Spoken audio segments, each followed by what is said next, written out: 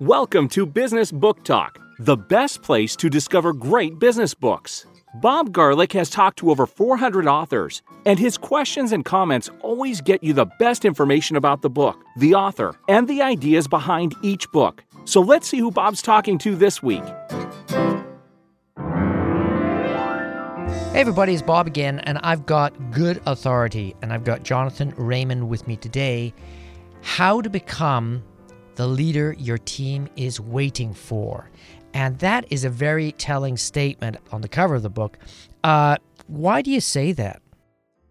Well, I think the first problem that a lot of leaders, myself included, leaders and managers have, is we don't realize that our team is waiting, and we think that it's easy to attribute what we see around us to all sorts of other causes. And I myself, I never really appreciated the degree to which my team was waiting for me, not so much to say different things and not even really to do different things, but to approach leading and managing them from a different place. And so that's really what the book is about. Do you think that people that have a leader above them are looking at that person for the vision, for the energy, for the permission to do what they think needs to be done, but they just need that authority figure above them to say, you know what, you're doing a fantastic job. Yes, I love where you're going. Go and kill it. I think that's part of it. I think that what a lot of leaders miss and what a lot of managers are really craving, and it goes back to that first thing around, what are people hungry for, is, the simplest way to say it is what they're looking for is a role model. But if we peel that onion a little bit, they're looking for the cues of how am I treated as a manager? So if I'm working for you, how am I treated in the small spaces of the day? In the in-between moments, do you talk over me when I'm trying to bring up a good idea? Do you support me in stretching out and having going into places that you may not have thought of? And if I get that kind of modeling, if I get that kind of permission from the person who I'm reporting to, then I'm going to turn around and feel a lot more comfortable, a lot more confident, and a lot more secure to do that for my team. And so I think some of it is the feeling like, and we talk about different types of leaders in the book, and maybe we'll get into some of those archetypes, but a lot of leaders, well, let's say some leaders are good at the vision thing, right? We're good at seeing the future and, hey guys, here's where we're going. Other leaders are better at sort of creating a good vibe and people feeling like this is a collegial work environment. Other leaders tend to focus more on the craft or the specifics of getting the details right. And all of those leaders have good qualities. Those are all lovely, wonderful things to bring to your team. But there's a whole other element, which is how do those qualities, how do those strengths tend to disempower our teams? And that's a conversation that I don't think we've been talking enough about. Well, I wanted to dial it back a little bit there because you did say, there's different types of leaders and there's different types of companies that need specific leaders to grow or to consolidate or whatever. And I think a lot of companies, they fail in that sense. It's like, we've got our leader and we're going to have the same guy forever. It's not that way. With larger companies or companies that are growing aggressively or companies that are maturing, you need a different type of leader in place. Do you think a lot of companies can't make that tough decision to say, you've been awesome, you've got us here, but you know what, we don't need you anymore. Can you step back or leave, and we need to bring a new guy in? I think, sometimes it happens, but I think, that's where you get into some really tight emotional spaces. And, having been there myself, both on the guy who, came in and said, hey, we need to go in another direction, and also being the guy who was there and realizing, I'm not the right guy for this job anymore, especially in, family businesses, smaller and even small mid-sized businesses, there's, it's not ego. It's just, it's your baby, right? Whether you're a man or a woman, this is your baby and it's very hard to let go of. And so I think putting some of those, having some of those conversations early on about, what stage are we in? Okay. And then what's going to happen at the end of that stage so people can feel a sense of pride and accomplishment. So let's say I'm there for 3 years. Okay, well, I accomplished my 3-year goal, and now it's time for me to turn it over to somebody else. And and I think that it's so interesting in the public sector and government, and you see turnover there too. What that does to a culture when there isn't sensitivity to leadership change and the pace of leadership change, that can be really problematic. Do you think the concept of leadership, well, the concept that the pace of leadership changes has increased these days, or is it basically the same that's been going on the last 30, 40 years? I don't know. I'm not sure what the data is, but I think it seems to be much faster. Right? It seems to be, I mean, it's certainly that way in the public sector. If you look at, there was one study around like school superintendents, right? Their average tenure is 15 months. Wow. In North America, right? And it's like, how do you get anything really, how do you think long term if you know, or the data says, you've got basically one school year to make changes. And I think in the private sector, the requirements, and again, I think it changes with the size of the business, but these days, a couple of years as a CEO, it starts to feel like a long time. And unless you're really a dominant shareholder and nobody can push you out. But I think that it does create weird incentives, right? It does create, it's just like, you can have the best of intentions, but when you become a public company, you have a different mandate, different things are going on there. So I do think I think pace overall, right? There's some amazing data out now about burnout, and 72% of senior executives are feeling, some semblance of burnout in one degree or another. The pace of our world, I'm sure nothing new to your podcast. And the question is, how do we deal with that? How do we, and that's some of what the book is about, is how to understand that level of pace and burnout and what steps we can take. Well, let's dig a little bit into the book. I mean, it's broken up into these 3 sections. Is it a type of book that you can jump around in as like, oh, I really like what they're saying or introducing in part 2, personal growth at work. I think that's the part I'm just going to read. Or should they kind of read from beginning to end?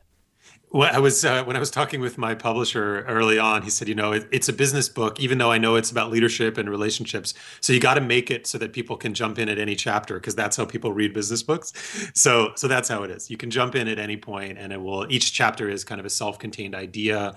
And I really tried to give a lot of dialogue for people to implement those ideas and really take something from a chapter and go and try it.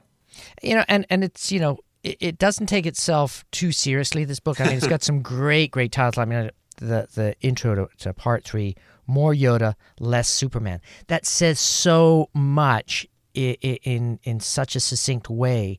Do you feel that, and I want to dig down into this, like More Yoda, Less Superman. Do you really think that management style, regardless whether you're building a company or basically consolidating, do you think that approach or that overall strategy of thinking more and less shoot from the hip management style is more in vogue these days? I don't, in vogue, did you say? Yeah. Re-emerging. I think it's re-emerging. Yeah. I think it's re-emerging out of necessity. Is that you literally can't keep track of all the things that you're technically supposed to. It's humanly impossible. And so I think what I experienced and what I see a lot of leaders experiencing is the limits of Superman or Superwoman type leadership, because you literally can't do it. It's impossible. You have 47 apps and 20. It's impossible. And so you need to be able to step back and decide, is this work that I actually need to be doing? If it is, am I the one to be doing it, or should I be giving that to somebody else? If they're doing it, how am I going to track their results in a way that's going to create less time for me, not more time? And so that shift from disempowering leadership, which to me, Superman is a highly dysfunctional leader, right? It's, swooping around the globe or wherever, constantly solving problems. It's not a fun way to live. It's not a fun way to lead. And so I do think that Yoda style is reemerging. Well, keeping with the Superman thing, if you are a comic book fan, if you've read a lot of his comics, he's a deeply troubled guy. I mean, he's a guy that's having second thoughts about, should I be doing this stuff, and should I be a superhero, and has real big relationship problems.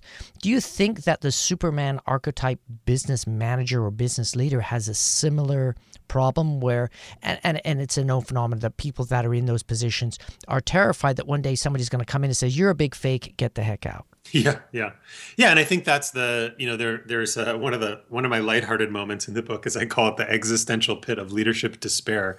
when you actually kind of pull Superman's fingers off of your leadership life, it can be really uncomfortable. People talk about the imposter syndrome, and a lot of us have made a career out of getting stuff done. and of always being the one to have the answer and solve the problem. And so it can be very, very difficult to pull that back. And there's a real feeling underneath that's like, well, if I don't do that, what is my value here? I'm going to be found out. And there's an incredible pot of gold at the end of that rainbow, but nevertheless, there are some uncomfortable steps along the way.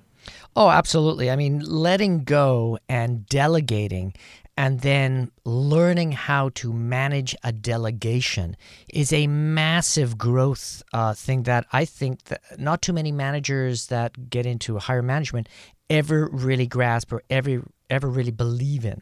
That's right. And these days, a lot of the companies I work with are kind of early stage and even startup. And, so I work with some companies. I'm working with one company that's been around for, I don't know, I think 120 years or something. But a lot of the companies that are finding me are, they've been around for 3 years or 5 years, and they have managers who have never managed a team before, right? So senior leader is 27, right? And this is what's happening in the workplace, especially, on the West Coast, a lot of young, emerging, dynamic companies. And you have senior leaders who are in their late 20s. I'm working with one company that has 75 employees, and the oldest person there is 31. So and they're doing good. There's a lot of good things happening, but the gap between middle managers, if you've been around for 40 years, of course you're going to pick up some bad habits, but you've also learned some things along the way. And so a lot of the teaching I do and training I do is for people who, this is either their first team or their second team, or they're the CEO of a company that's come out of that initial stage where they could shoot from the hip, and now they have to do things more methodically, and they don't want to kill that spirit. They don't want to kill the vibe that they've created. But if they keep doing it the way they're doing, they see everything going sideways. And so there's a massive skills gap out there when it comes to management. And if I can do one thing, I want to make management sexy again, because I think, as you said, it's an enormous growth moment. It was an enormous growth moment in my life, and I didn't know how to do it when I was the CEO of a global company. I didn't know how to manage.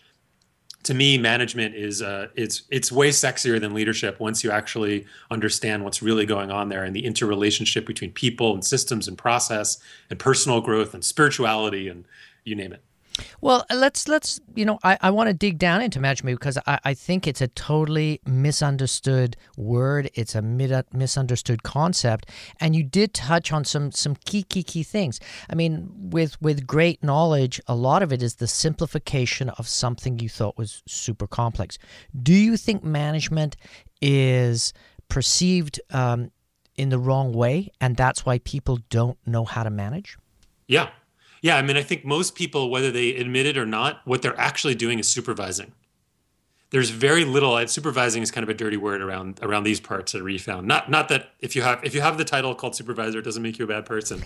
but supervision, that's what kids need, right? Adults, fully functioning adults, should not need supervision. They need guidance. They need accountability. They need mentoring. But supervision is something else entirely. If you're in a position where you're constantly checking in on people, or they're constantly coming by your office asking you for questions that you know that they should know the answer to, or you're constantly mediating interpersonal conflicts on the team, that's supervision. That's not what I would call management at this next level. And that's not the kind of leadership management, we can use these terms. They have a lot of overlap, obviously. But a leadership-oriented management, we could say. If you find yourself in those positions, and there's a free quiz on the site that you can kind of gauge where am I on that scale? Am I actually managing? Because I think there's a huge misconception around that. And of course, it starts with the C-level. What are the expectations that they have of managers? And I talk with so many CEOs these days, and so many of them say to me, they say, Jonathan, I get it. I know that my managers are the linchpin of this organization. I know that I don't have that much influence over most of the people who work here, even though I get to, stand up in the big meetings.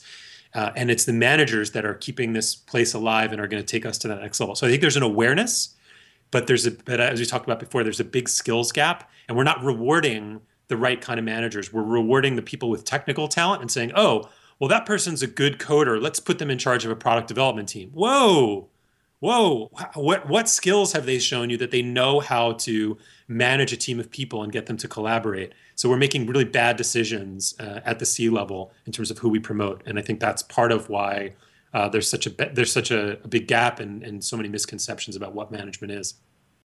Well, you bring up a very good point. Like a highly skilled technical person, whether it's a carpenter or a coder, they have a talent, an innate talent. They've got something that they love doing. They enjoy doing it. And then taking that away from them or having them do stuff that they really don't want to do, as in like management, taking them away from their perfect position, isn't a very good move psychologically if you're an HR person. Why do people do that? It's like, oh, he's really good at code, so let's make him manage this team. That's a huge disconnect and misunderstanding by upper management. Is that the core of the problem?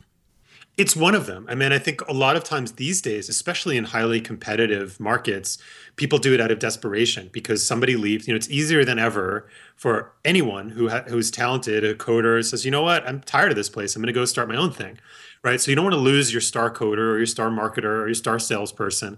And so as a result, you make bad choices, or there's a high risk, let's say, of making bad choices to get people to stay. And so what looks like a promotion, or you're going to put this person, man or woman, in charge of this team, psychologically, they might think, wow, I should want to do that. But they may really not want to do that, but they still want autonomy. They still want growth. And so I think it's part of the problem is that we don't think about the long-term implications. And I think, some people are getting smarter about that, but it's very difficult. I talk with a lot of hiring managers and people in charge of acquiring talent. It's very, very difficult to find people who have enough of the technical savvy to be able to manage that team, because you have to be able to understand the work that team is doing, but at the same time have the right temperament to be able to bring a team of people together. Challenge equals growth. That's just a note I put down there. Do you think that is something that isn't being given to people as a reward? Here is a new challenge for you because we think you can do it. And the person enjoys the challenge because they get growth. They're forced to learn something new because they have to. Absolutely. I think there are two kinds. There are the purely professional challenges, which I think are great. I wouldn't call myself an expert on those. The place where my work is on the personal challenge. And to me, this is at least from my perspective, the missing ingredient in our work culture, where we have not yet tasked ourselves as managers and leaders to give people a personal challenge, a personal growth challenge. Here's how you can show up differently at work. And if you do, I'm going to get better work out of you. That's a given. But you're going to become more the kind of person that you want to become. And those are the cultures that I see people wanting to work at.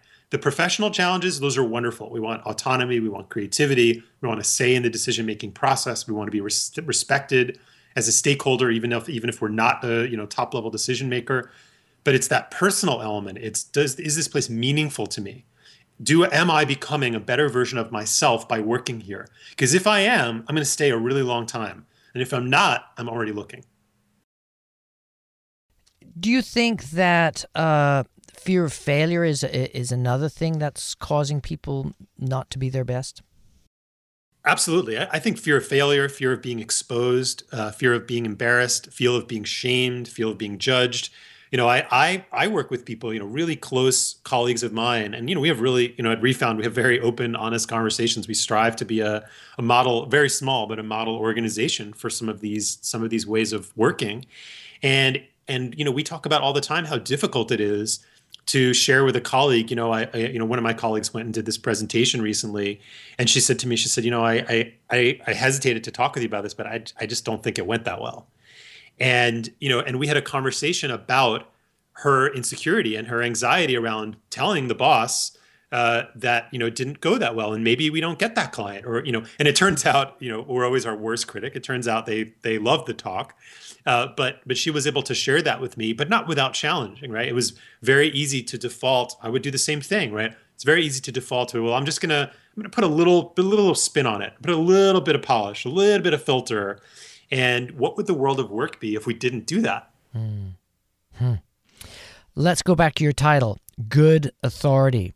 What's the difference between leadership and authority? We've kind of gone over it a little bit, but that's a huge word authority. It's, we're talking about fear. The person that comes into the room that has authority has a large stick. Do you think authority is not as scary a word as people think it is? I think it's both. I think it's a very scary word, but it doesn't have to be. And that's why I called the book Good Authority, because, most of us have not warm and fuzzy feelings when it comes to authority in general, right? Sure. We may have had some positive authority figures, maybe, some parents that we loved, or one of our parents who, really we looked up to, or maybe we had some positive experiences. But, if we look around our world is not filled with authority figures who model a way of being that we feel really good about mostly. And so the thing about authority is when the CEO walks in the room, the CEO has the authority, has that big stick, but does the CEO hold it that way? And that's what the book is about, is that we have to get conscious about the fact that I'm not suggesting that we undo that. The CEO, that if it's their company or they're in charge, they have a set of responsibilities. They're exposed to data that nobody else is. There's a lot that goes with that role. But do you consciously embrace yourself as an authority, or do what a lot of leaders are trying to do do you try to pretend that it doesn't exist? And that's where so many leaders, they're trying to be nice. They're trying to be one of the team. They're trying to, I don't have an office. I'm just on the floor with everybody else. That may be nice for you, but I don't think it's so nice for everybody else around you, because they're kind of wondering, well, but he has or she has everybody's paycheck, and I hope he knows that. And there's a massive shift underway from my perspective. We went from, not that it's not out there anymore, but old school command and control, authoritarian models. We have a really good example of right now of how that model is still alive and well in the world. So we've got authoritarianism, that we know that exists. We know that there are many organizations, public and private, that still are built on authoritarian models. In the last 20 years, 30 years, we've seen a shift in a lot of organizations going to try to flat models, thinking of holacracy, it's one of many, where we've said, hey, that old authoritarian model is a problem. Let's try, what if we're all on the same team, right? What if we're in circles? What if we don't have those kinds of things? And I think what we're seeing now is a gradual, that was one swing over to one extreme pendulum. And people are seeing how complicated that organization is and how problematic it is, because there are people in charge. No matter how much you try to pretend there aren't people in charge, there are people in charge. And so what good authority is an attempt to find that middle ground that says, yes, there are people in charge. There are people with more responsibility who get paid more, who have data that other people don't. But the way they relate with that reality is different. They don't relate it from a command and control place. They relate it from a mentoring place, from a coaching place. It says, hey, I'm here. I'm not perfect, but I'm a few steps ahead on the path in terms of the way we do things here. And I've got some feedback for you. Or can we have a conversation? I've had mentoring jotted down here for about 20 minutes. And really, that, I think, is the linchpin. It's the ability to have the authority to be able to put your foot down and shock and awe if needed, but not actually doing that to get the point across. It's more, hey, just like you said, I've noticed you're struggling here. Are there any resources that I can bring to bear? Is there anything that I can do from my position to help you get over this bump or through this wall or whatever? That type of, it's almost like a father figure or a mother figure in an organization. You're there to help. Sure, you're running the company and you're doing the big wowie stuff that nobody else really wants to do. And the other side of it is you still are able to sit down with somebody and they're not terrified that you're sitting down with them, because it's like if the boss walks into an authoritative style boss walks into a room, everybody's like, uh-oh, what's happening? If he's coming in here, somebody's going to get yelled at. We're all in trouble. And that's the same type of fear you have when you're younger and maybe you've been drinking a little bit and you're underage and you see a cop. It's like, oh my God, I'm going to get busted. Suddenly that authoritative figure who has a gun, which is the biggest I can put my foot down device anybody could have, is there, and suddenly you're focusing on it and you're worried and you get all anxiety based. Now, if you've been haven't been doing all that stuff and you need some help, you can go up to exactly that same person and say, hey, I'm a little lost here. How do I get to such and such train station or whatever? And there suddenly it's like, oh yeah, I'd love to help, because a lot of times they hate being perceived as this negative authority figure. They love helping. A lot of times the reason they became a cop is because they wanted to genuinely help. That's right.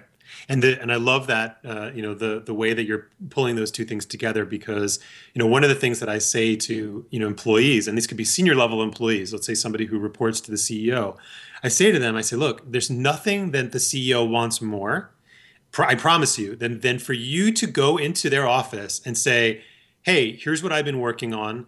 Here's what we agreed on are the priorities. And this element over here, there's not a problem yet, but I'm worried that there could be. And I just want to get out ahead of that.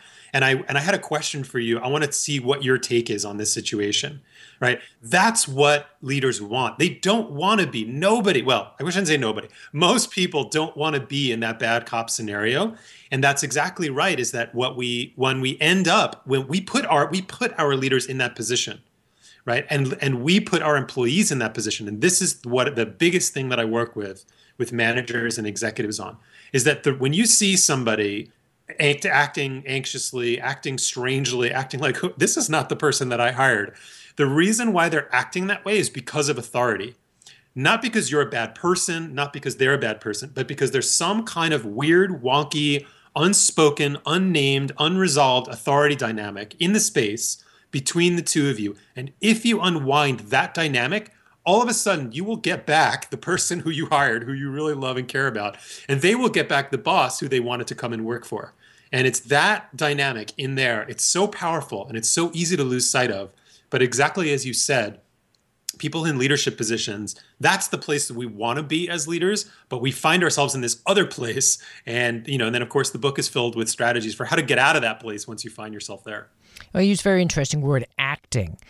Do you feel that when you give somebody a new position, it has a specific word attached to it, like, marketing manager, VP of marketing, suddenly it's saying, oh, now I have to be a marketing style guy. And, they've watched Mad Men, so suddenly, oh, I've got to start drinking, I've got to do this and that. And they have this, they don't know what that position actually entails as part of their personality, or they don't believe that they're that type of person, so now they have to act at being that type of person. And that's one of the hardest jobs in the world, because if you get a job based on you really good at acting during interviews, you're just basically setting yourself up for failure. So I wanted to ask you, is that the job of the senior manager in charge of that person that's being put into that position to sit down with them ASAP and say, look, we understand you've come from the trucking division. We understand that you fought your way up to this position. We love you because of these 3 reasons. Can you use those 3 personality traits that you're so great at in this position, and the hell with everything else?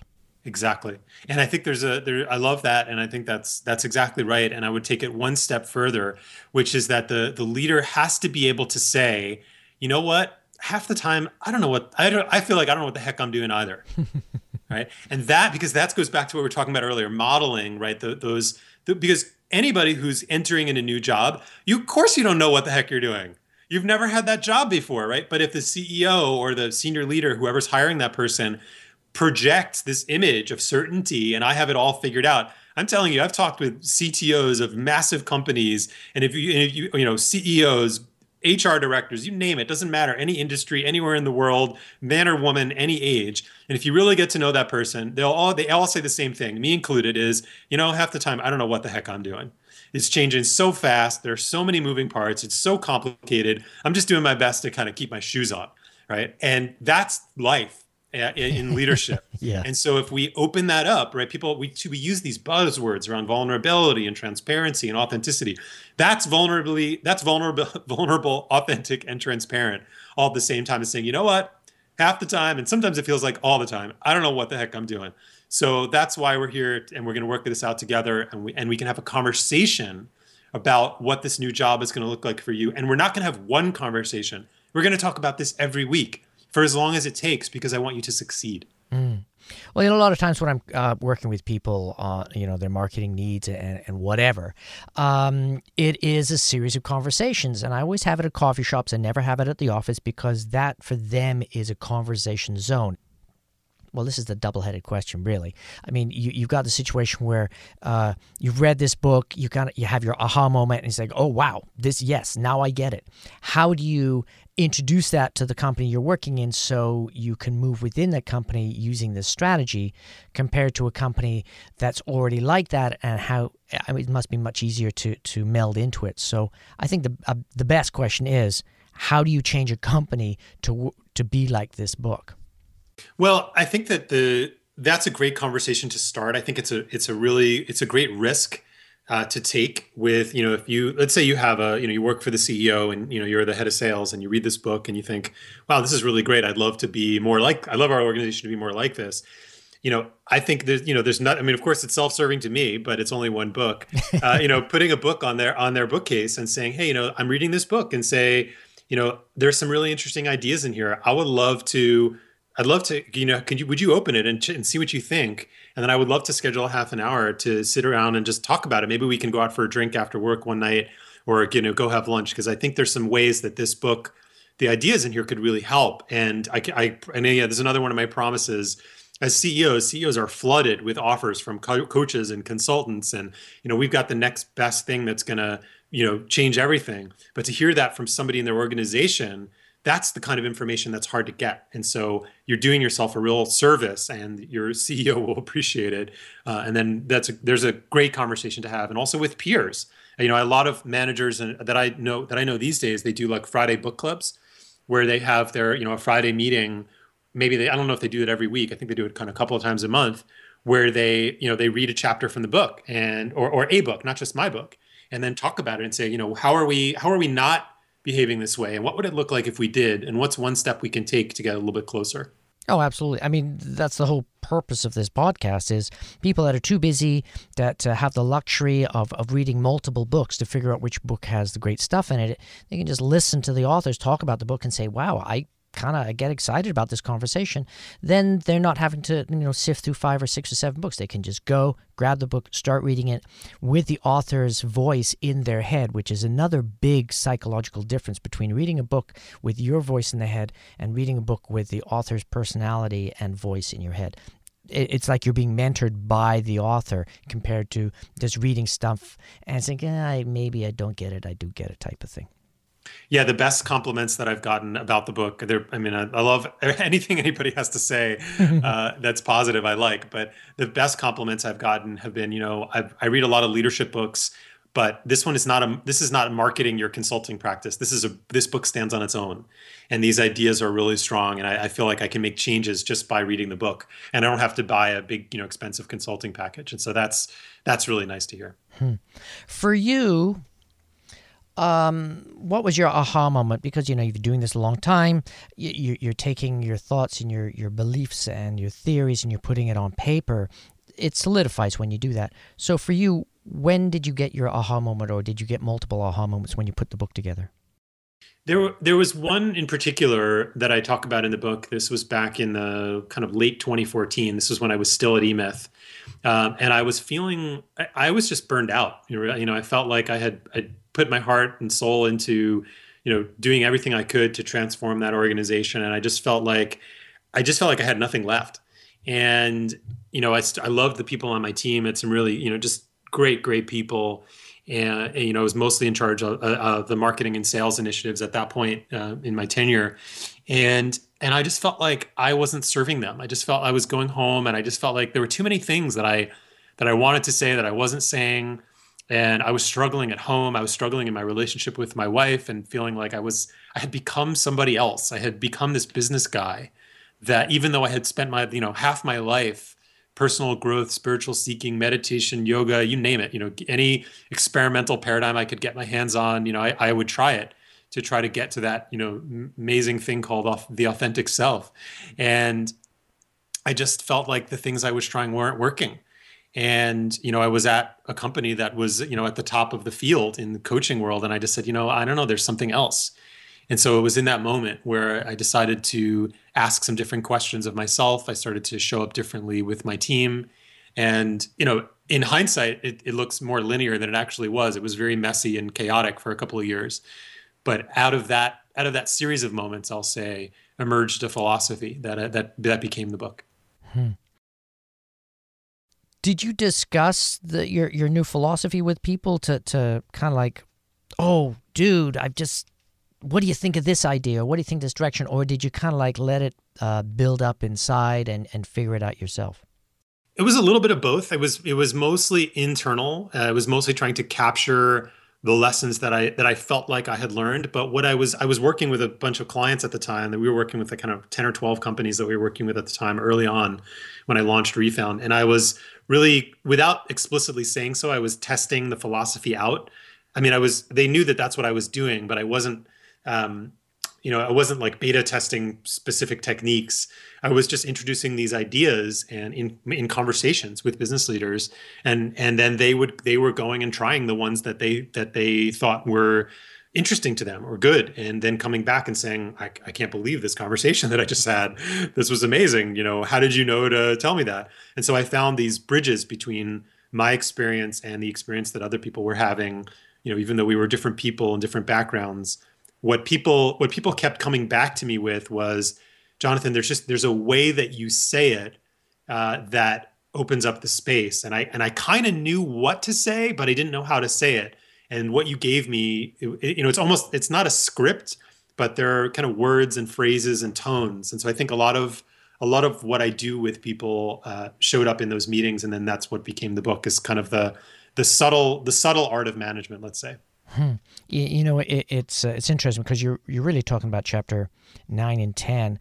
I wanted to talk to you about micromanagement reimagined, because I think everybody hates micromanagement, but in some cases it's something that has to be brought into place, and I use it as a threat more than anything else. It's like, dude, here it is. Here's your responsibility. If you cannot handle it, and if you're coming back and being irresponsible, I'll just micromanage the heck out of you as punishment. Can somebody, use micromanagement in a better way, or how does the book redefine micromanagement? What I'm trying to do is to show people that an effective way to micromanage, or to focus on small things, let's say. Micromanagement is just, if you're building a computer processor, you better micromanage the process, right?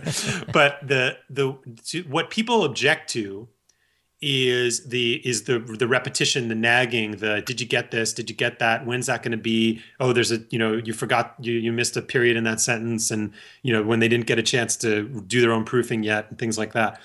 And what I try to work with leaders is it's not the attention that's the problem. It's what you're putting your attention on.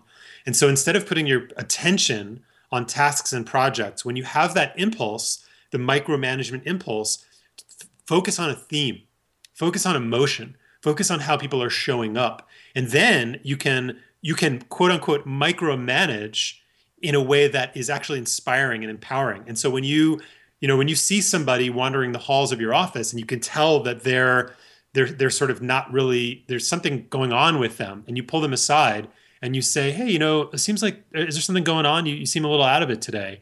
That's great micromanagement from my perspective. That's going small. You could let it go. Is the business going to fall apart if you don't say anything, if you keep walking down the hall and do the normal sort of casual eye contact without really making a connection with that person? No, the world's going to be fine. But if you take that moment, if you stop that micro moment and you say, I want to do something a little differently here. And if you do that at the level of tone and theme and pattern and emotion and the way people are showing up, that's the kind of micromanagement where people go like, wow, that guy really cares. That's really, I've never had a manager actually ask me those kinds of questions before. And so that's the micromanager's redemption. With everything, you can always run into people that are stick in the mud, that they're not going to respond properly. At what point in time do you have to realize that this person is not a good fit for the way you're re-evolving the company? Very early. And I think, the accountability dial, which is one of the most popular tools that's come out of the book, is really, because what happens there is we see those things very early. We just don't act on it.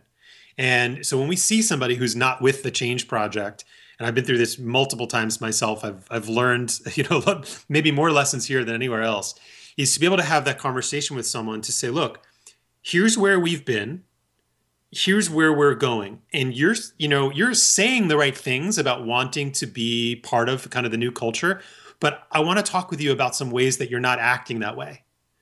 And can we have a conversation about that? This is in the spirit of I want to help you get there. And so to get beyond those conversations, oh yeah, this is great, we're all on board, and you know that they're not. Instead of waiting 6 months and then firing them or getting frustrated or going home and talking to your wife or husband or boyfriend or girlfriend or whatever, actually intervening in that moment and saying, look, I get that you want to be part of that new thing, but there's some things that are happening right now that I'm concerned about. And I want to help you get there. Can we talk about that? And so then having that structure, like we talked about before with the police officer or the CEO, having that structure where they know that your office is a place where they can come and talk to you about their concerns. They don't have to toe the party line. Because they probably have some wisdom around, some worry about the new way. And if you open up those conversations, they can bring their wisdom to that conversation and they don't feel shut down. Do you think a lot of times it's just general frustration that they've been in an organization a long time, they've tried to make change, and then nobody ever follows through? Yes. We try to do it, and gosh, now I'm going to waste a bunch of time. Geez, they've kind of got that attitude, which let's tell every employee, all the way from the truck driver all the way up to the CEO, gets pissed off if they do something and then somebody undoes it.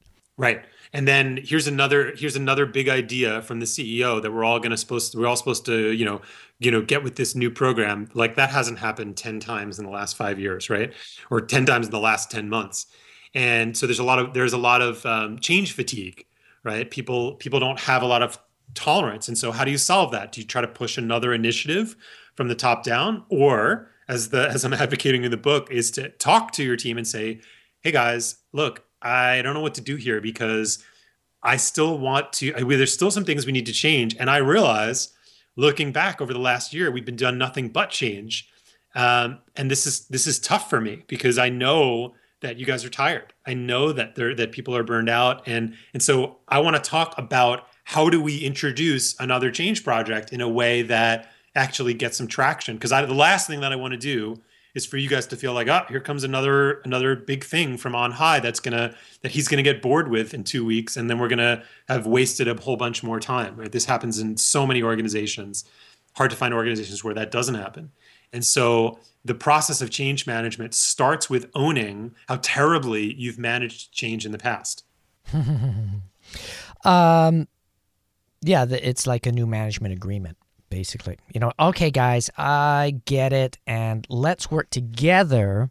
I'm on board, but I want you guys to build this with me so we can fix the stuff that needs to get fixed and not mess up the systems that are working for you, as long as those systems can be kind of tweaked a little bit to work with the new system. But you can do that whatever way you want. Really, at the end of the day, it goes all the way back to, if you're a great manager, if you ask somebody to do X and they do it, but they do it in the way that you wouldn't have done it, that doesn't make it wrong. That just means that they figured out how to do it a different way, and you should compliment on them. That's the secret wish of any good manager, is when I give you something, I don't want you to do it the way I just had a theory. I just made it up, right? I just made a good guess. Right, because I got into the leadership position I'm in because I'm good at making guesses, and I'm good at making my guesses sound convincing, right? And so I made a guess, and I said, "Oh, let's go try this, piece of marketing automation." I don't want you to just take that and go and do it. I want you to go, well, I looked at that one, but then I saw these other 3 ones, and I compared them side by side, and I thought, I wonder if he's really wedded to this one because I think this other one for our business is far better.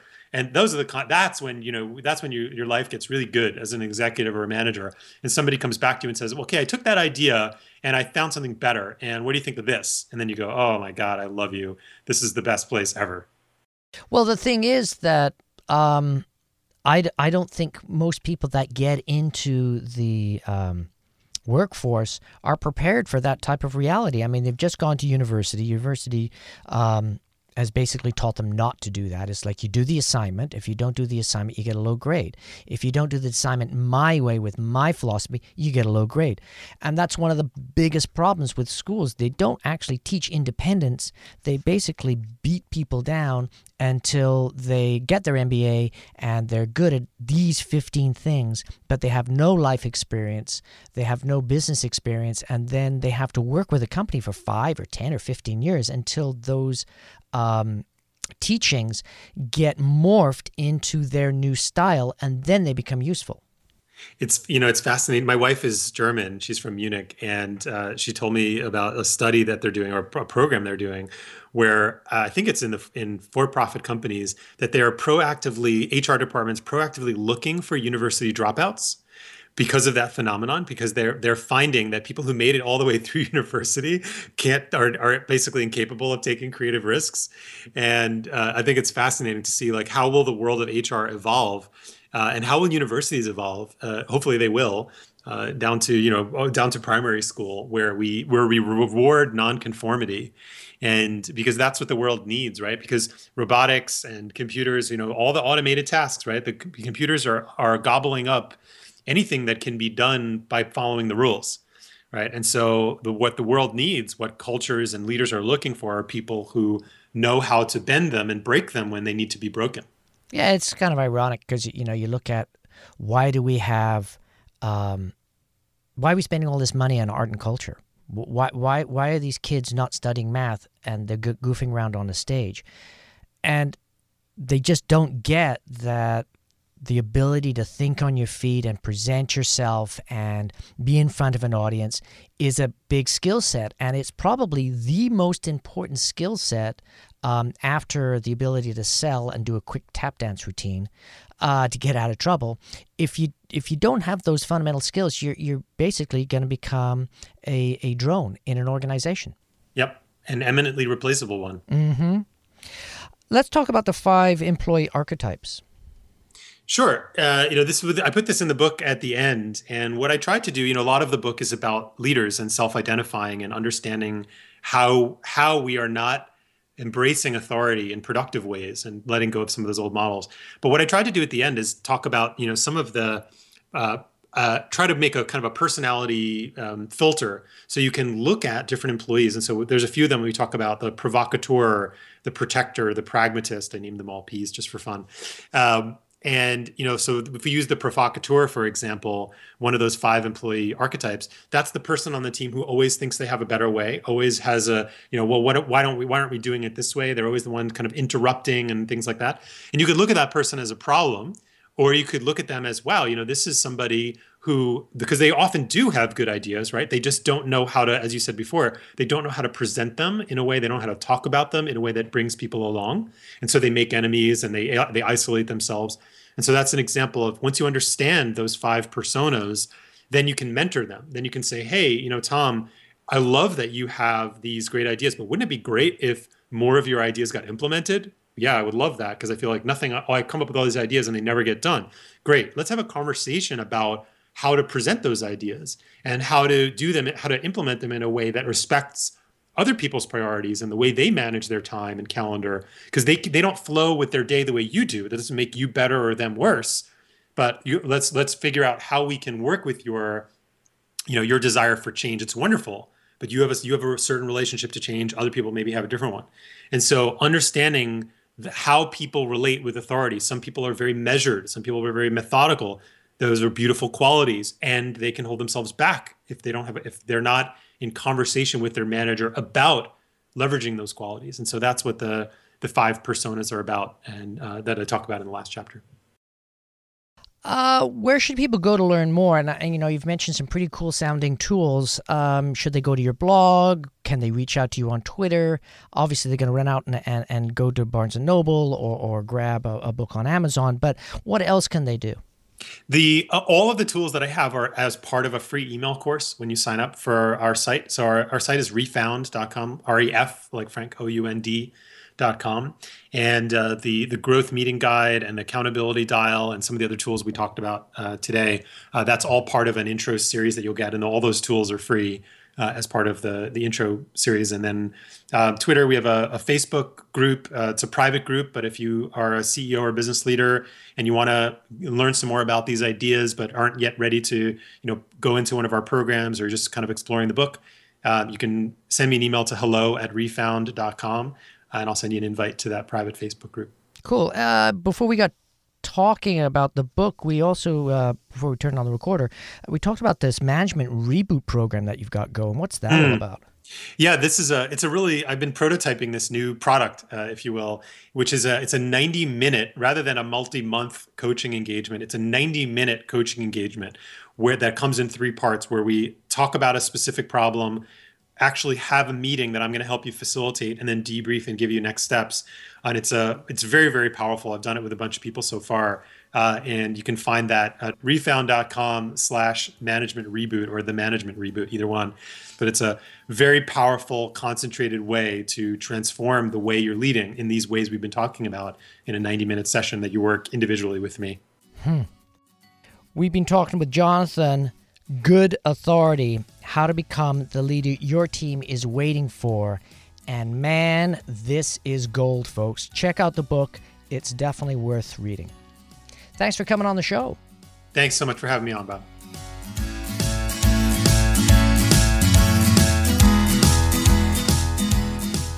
Thanks for listening. Please share this interview if you think your network of business friends would benefit from it. Don't forget to subscribe to the show on iTunes or your favorite Android app. Also, don't forget to check out www.businessbooktalk.com for more business book interviews.